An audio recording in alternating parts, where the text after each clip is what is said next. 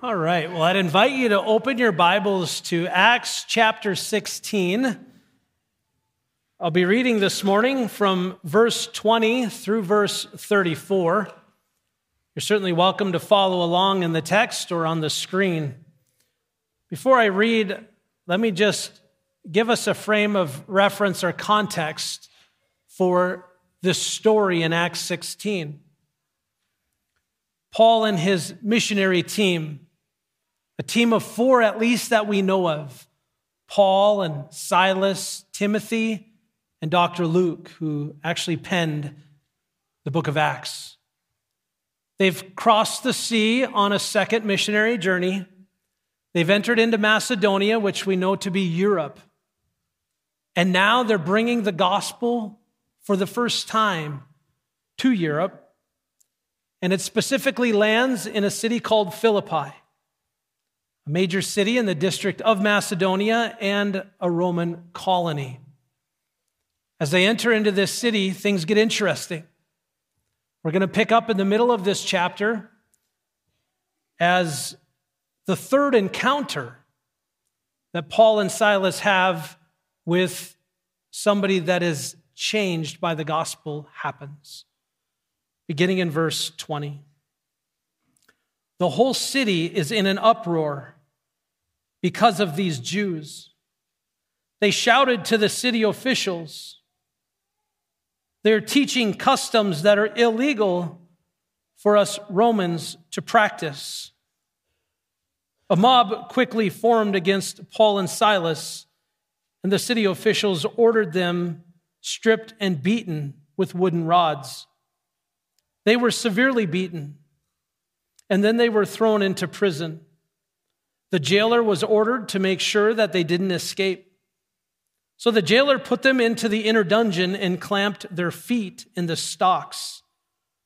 Around midnight, Paul and Silas were praying and singing hymns to God, and the other prisoners were listening. Suddenly, there was a massive earthquake, and the prison was shaken to its foundations. All the doors immediately flew open, and the chains of every prisoner fell off. The jailer woke up to see the prison doors wide open, and he assumed the prisoners had escaped, so he drew his sword to kill himself. But Paul shouted, "Stop! Don't kill yourself. We are all here." The jailer called for lights and ran to the dungeon and fell down trembling before Paul and Silas. Then he brought them out and asked, "Sirs, what must I do to be saved?" They replied, "Believe in the Lord Jesus, and you will be saved, along with everyone in your household." And they shared the word of the Lord with him and with all who lived in his household. Even at that hour of the night, the jailer cared for them and washed their wounds. Then he and everyone in his household were immediately baptized. He brought them into the house and set a meal before them, and he as an entire household rejoiced because they all believed in God. Let's pray. Father, as we take a moment this morning to reflect on your word, I pray, God, that you will help us to see the effect that the gospel has in our life. Not only to bring salvation to our lives, but to change us, transform us from the inside out.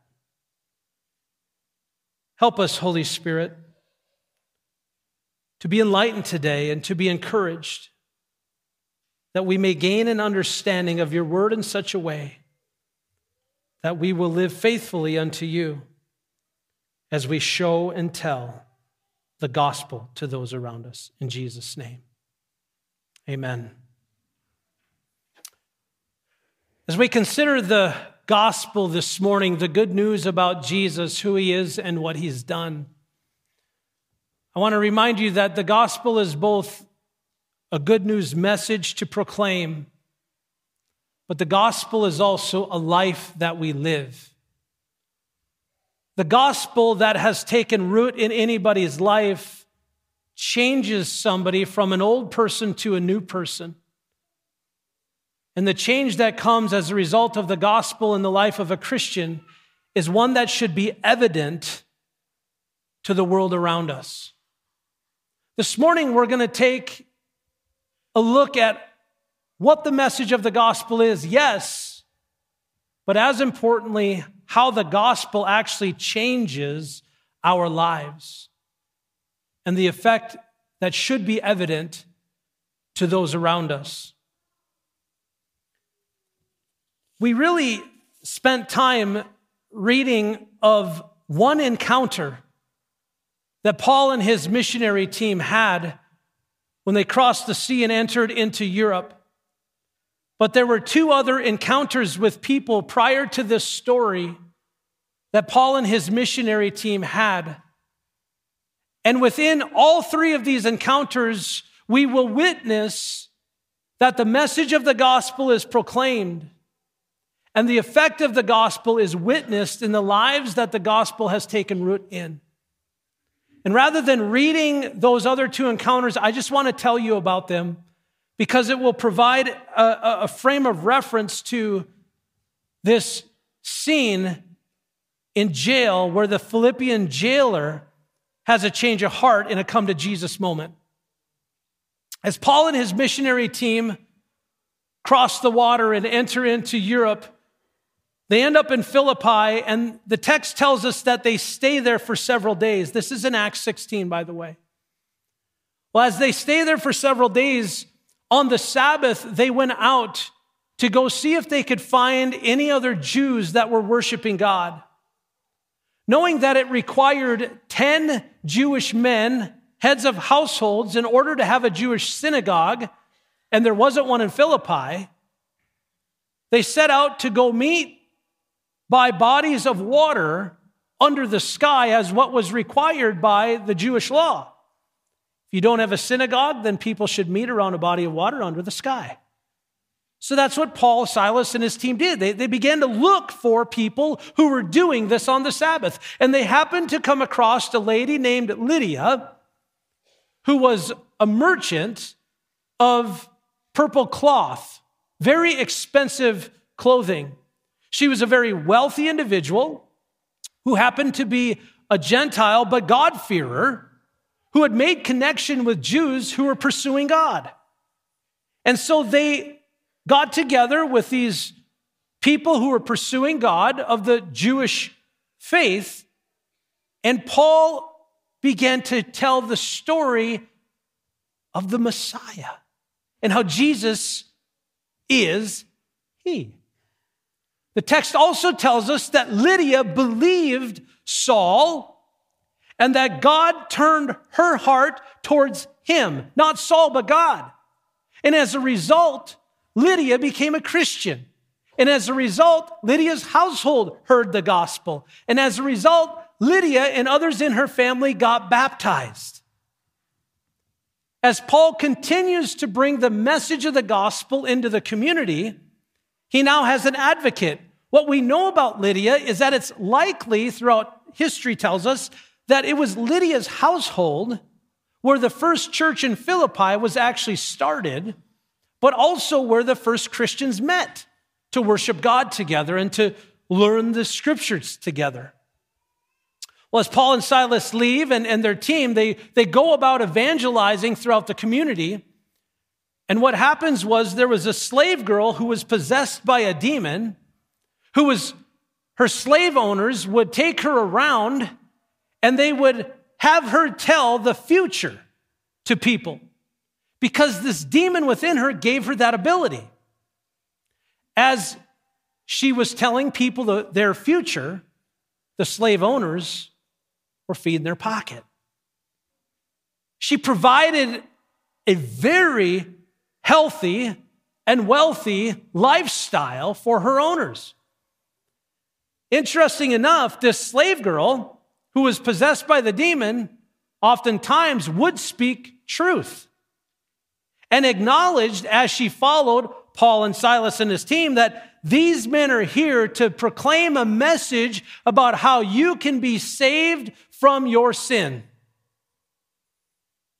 What's wrong with that? Isn't that great? Somebody local advocating for who we are and what we're doing? Sure it is. It doesn't tell us, but I happen to believe that Paul was annoyed that maybe she was drawing more attention to herself than the message of the gospel. The text does tell us that Paul was exasperated with this woman who wouldn't be quiet. So he turned to her and he said, "In the name of Jesus Christ, be delivered from the demon that is in you." This slave girl who was owned, who was demon-possessed, was freed and healed from the demonic oppression. She could no longer tell the future, and these slave owners lost their income. As a result, now these slave owners begin to make noise in and throughout the community. And they said the whole city is in an uproar because these Jews, meaning Paul and Silas, the whole city is in an uproar because they shouted that they are teaching customs that are illegal for Romans to practice. What they didn't know, though, was that Paul and Silas were actually Roman citizens too. But this leads us to the third encounter, and that would be the Philippian jailer. I want to point out this morning that the first thing we can recognize through all three encounters in Philippi is that the gospel truly is for everyone. It's not just for some. It's not just for us and people like us. It's actually for everyone.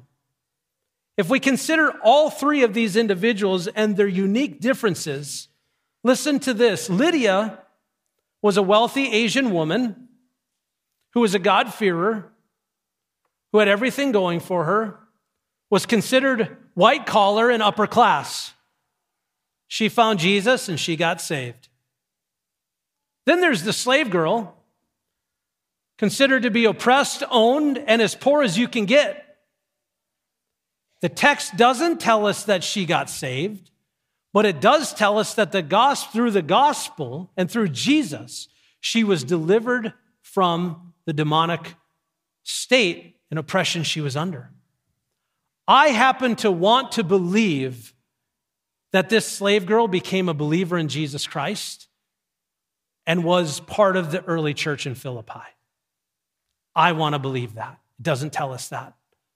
The third encounter was with the Philippian jailer, likely a retired Roman soldier, blue-collar worker, had power, had privilege, though retired, was still living out his power and privilege within where?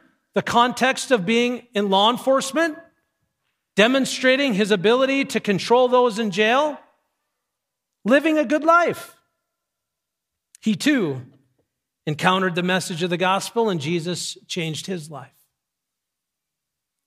Within all three of these encounters, we see that the gospel is for the rich and the poor, the slave and the free, the male and the female. The gospel is for everyone. The second thing I want to point out this morning is that the gospel truly changes lives. The gospel changes lives. We see the first effect the gospel has on Paul and Silas when they were in prison in how they acted. From our old self to our new self, there should be a real visible reality to a changed life in Christ. The old is gone, the new has come. You're not who you used to be. You're now who God made you to be. And I want you to evaluate your own life. Do people see the change in you that truly is evident that you are a Christian?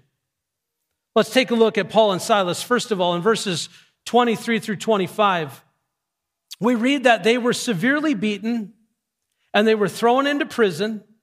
The jailer was ordered to make sure that they didn't escape. So the jailer put them in the inner dungeon and clamped their feet in stocks.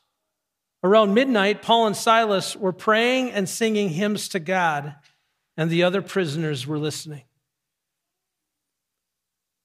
Maybe you don't see the dramatic nature of this scene. Let me help you. They were just beat with wooden rods. They were bloody. Bones were likely broken.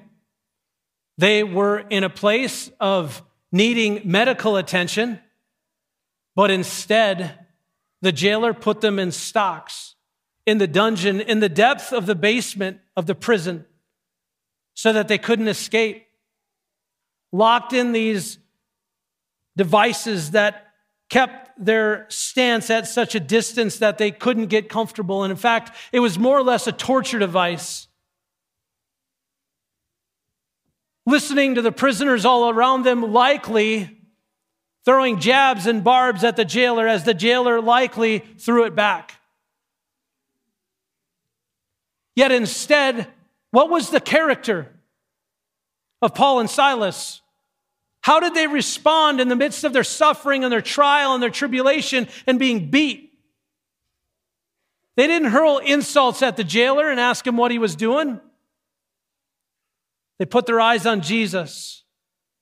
They began to sing hymns and they prayed. And notice what the text says. Everybody around them was listening. This includes the jailer. I think it's important that we point out that during their suffering and tribulation, they demonstrated a life of peace and a life of joy. Why? Because their eyes were on Jesus. You know, we have many people in our church that have different variations of suffering and hardships in life. Many people in our church are going through cancer battles right now, and it wasn't all that long ago I got to sit with this one lady. She's fighting the battle of her life. Her family is heartbroken, and she's just praising God for every day that she gets now. I asked her as we sat, because she was a witness to me of the joy and the sheer, I mean, I can't explain any other word than joy that she had in the midst of her life situation. I said, how is it that you can be like this in the midst of knowing where you're at and what lies ahead? She says, remember, what lies ahead is better for me than you here. She also said, my eyes aren't on my circumstances. My eyes are on Jesus. Consider that. Because that's exactly, I think, where Paul and Silas had their eyes. Not on their circumstances, but they had their eyes on Jesus. And as a result, they could praise him and thank him and worship him. While being treated with cruelty, they demonstrated a life of kindness and a life of forgiveness, a life of compassion and a life of concern, not only for the jailer, but those who were around him and them. I got to be honest with you.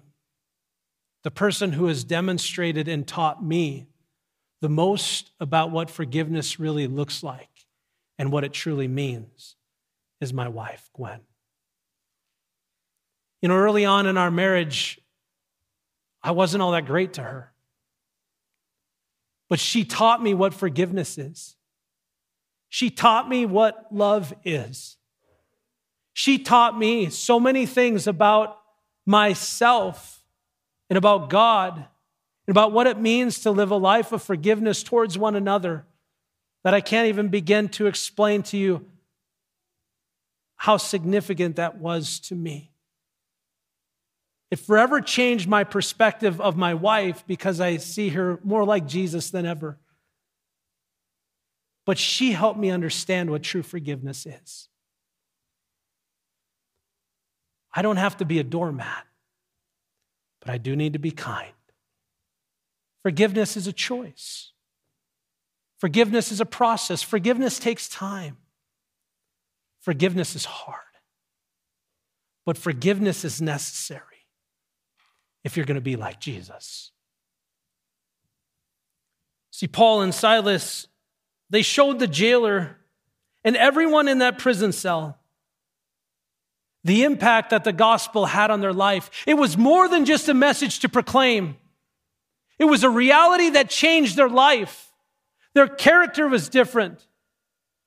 They responded to situations different than the world does. They responded like Jesus. You know, I believe that before the jailer was ever willing to listen to a word from Paul or Silas about what the gospel is, it was necessary that he experienced the gospel through them. In your own life, consider the importance of that.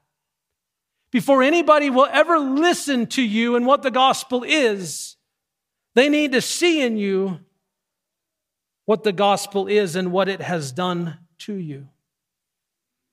Clearly, Paul and Silas had something that the jailer needed and that the jailer wanted. Because as a result, the jailer asked the question in verse 30, "What must I do to be saved?" It's interesting because Luke doesn't tell us that the jailer's inquiry was about salvation. Consider the event that just took place. The prison's full of prisoners. These two are in the dungeon, shackled and chained and beaten. An earthquake takes place, an act of God. All the prisoners' chains fell off. If I was a prisoner in that prison, what would have I done? I think I would have run. But the witness and the testimony of Paul and Silas penetrated the hearts of those around them. It wasn't just a message, it was a life they were living. And they had such an influence on every prisoner that nobody fled. They all remained. And the jailer knew that the result of the escaped prisoners will cost me my life. And so rather than going before the Roman authorities and the humiliation of a public trial, he was just going to fall on the sword and take his own life and get it over with.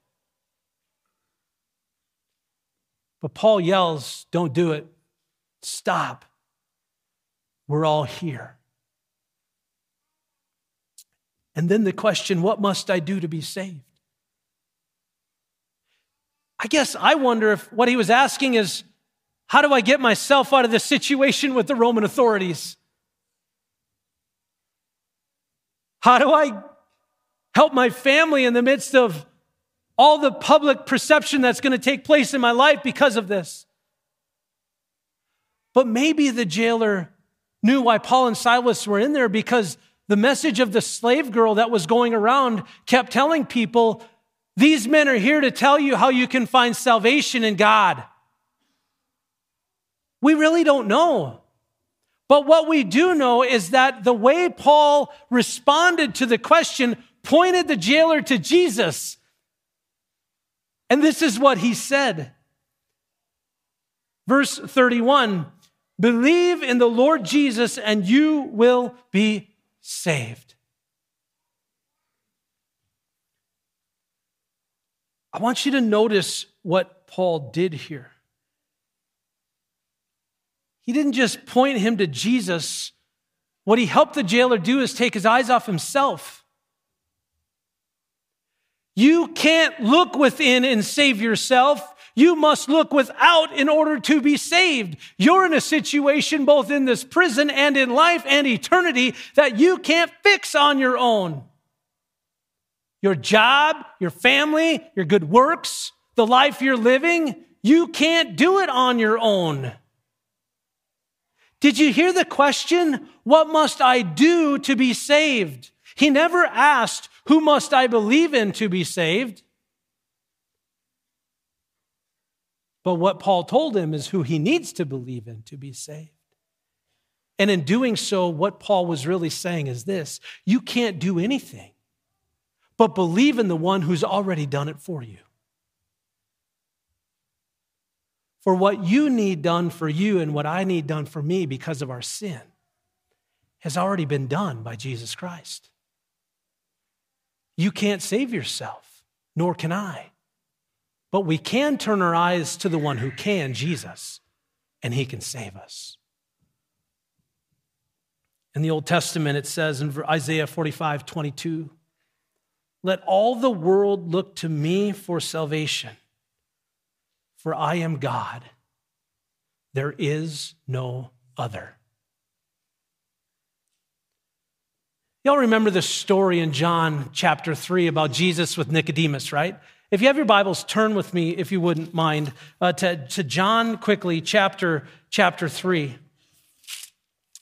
In John chapter 3, this religious guy's having this conversation with Jesus, and he just can't quite understand, like, how does one find salvation?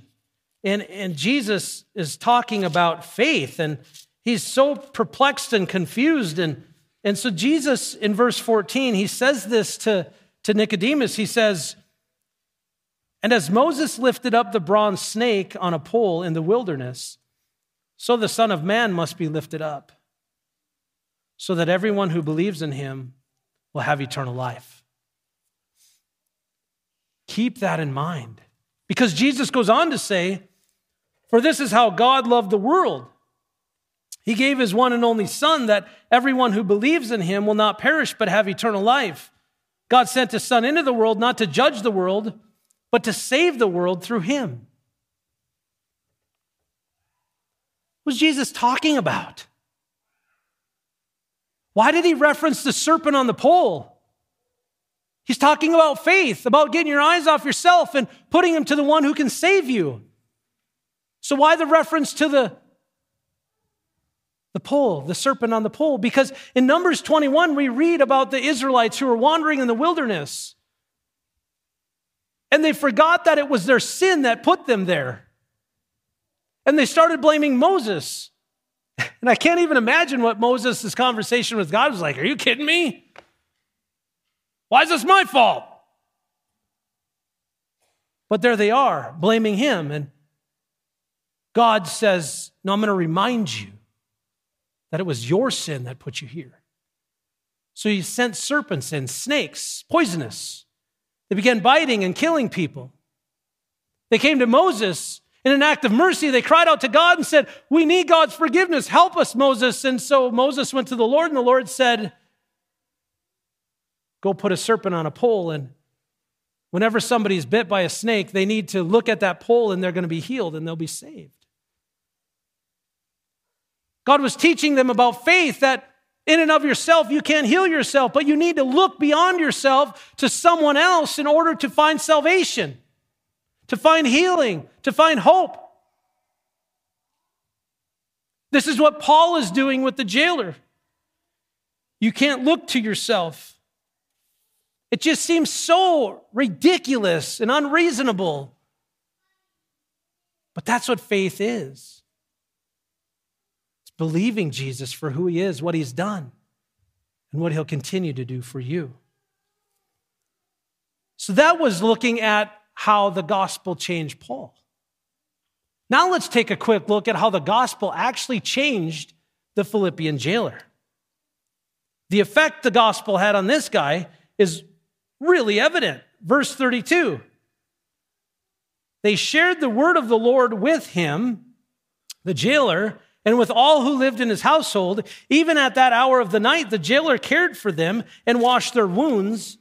Then he and everyone in the household were immediately baptized. He brought them into the house and set a meal before them, and he and his entire household rejoiced because they all believed in him.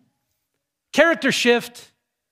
Old self to new self. Old self, I was brutal. I had no compassion. I lacked mercy. I beat the daylights out of you. I stuck you in shackles and chains, and I enjoyed torturing you. The jailer's new self. He has compassion. When Paul and Silas needed to be cleaned up and they were broken and they needed nothing more than care, he shackled and chained them. But now what does he do? As a result of believing in Jesus and Jesus changing his heart, immediately he takes these men and he cleans them up. He demonstrates hospitality by feeding them a meal with his family. He extends mercy. He acts with goodness and kindness. He identifies with Jesus and with Paul and Silas as brothers as he gets baptized. How cool is that?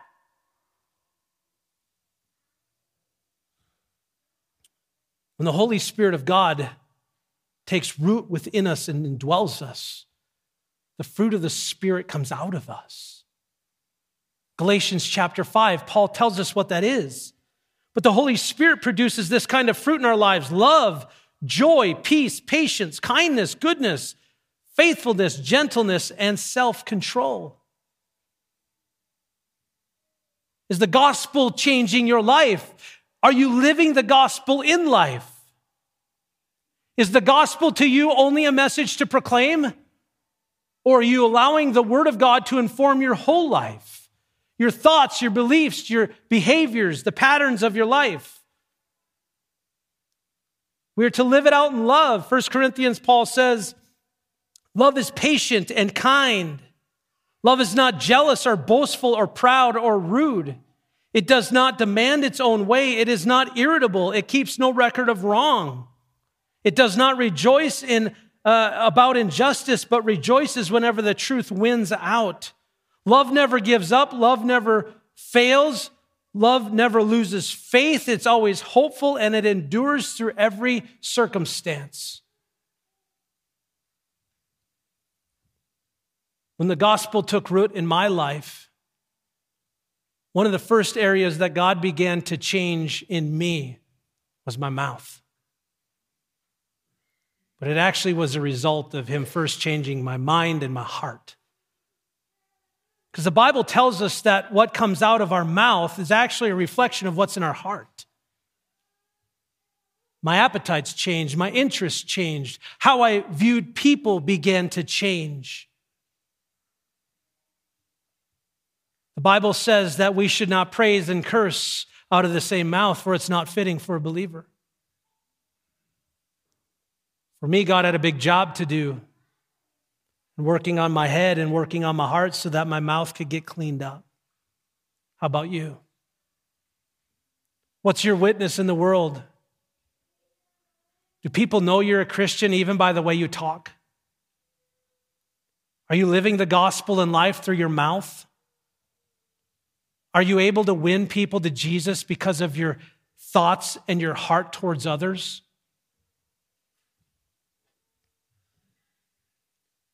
The last point I just want to touch on briefly is that the gospel brings unity within diversity. Interesting enough, all three of these people are so dramatically different in Acts 16. Rich and poor, middle class, powerful, weak, young and old, big and small. Classify it how you want. But there's no other family on earth that is so diverse than the family of God. And if you're wondering if God can change you, I promise you He can. Because remember, the gospel's for everyone. The gospel changes lives. The gospel is not only a message we proclaim, but a life that we live.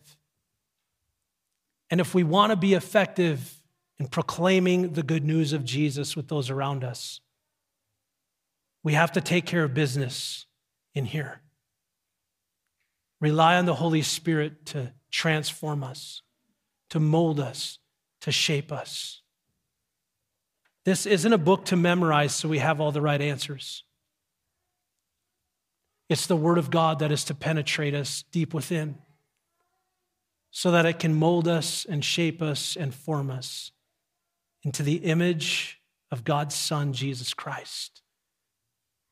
Remember, quite literally, we are the hands and feet of Jesus in this world as Christians. The work of Jesus continues through the power of the Holy Spirit and through His people. That's you and me. Let's go into this world and not just tell people about Jesus, but let's show them Jesus through how we live. Amen? Let's pray. Father, thank you for your word and for the morning of encouragement.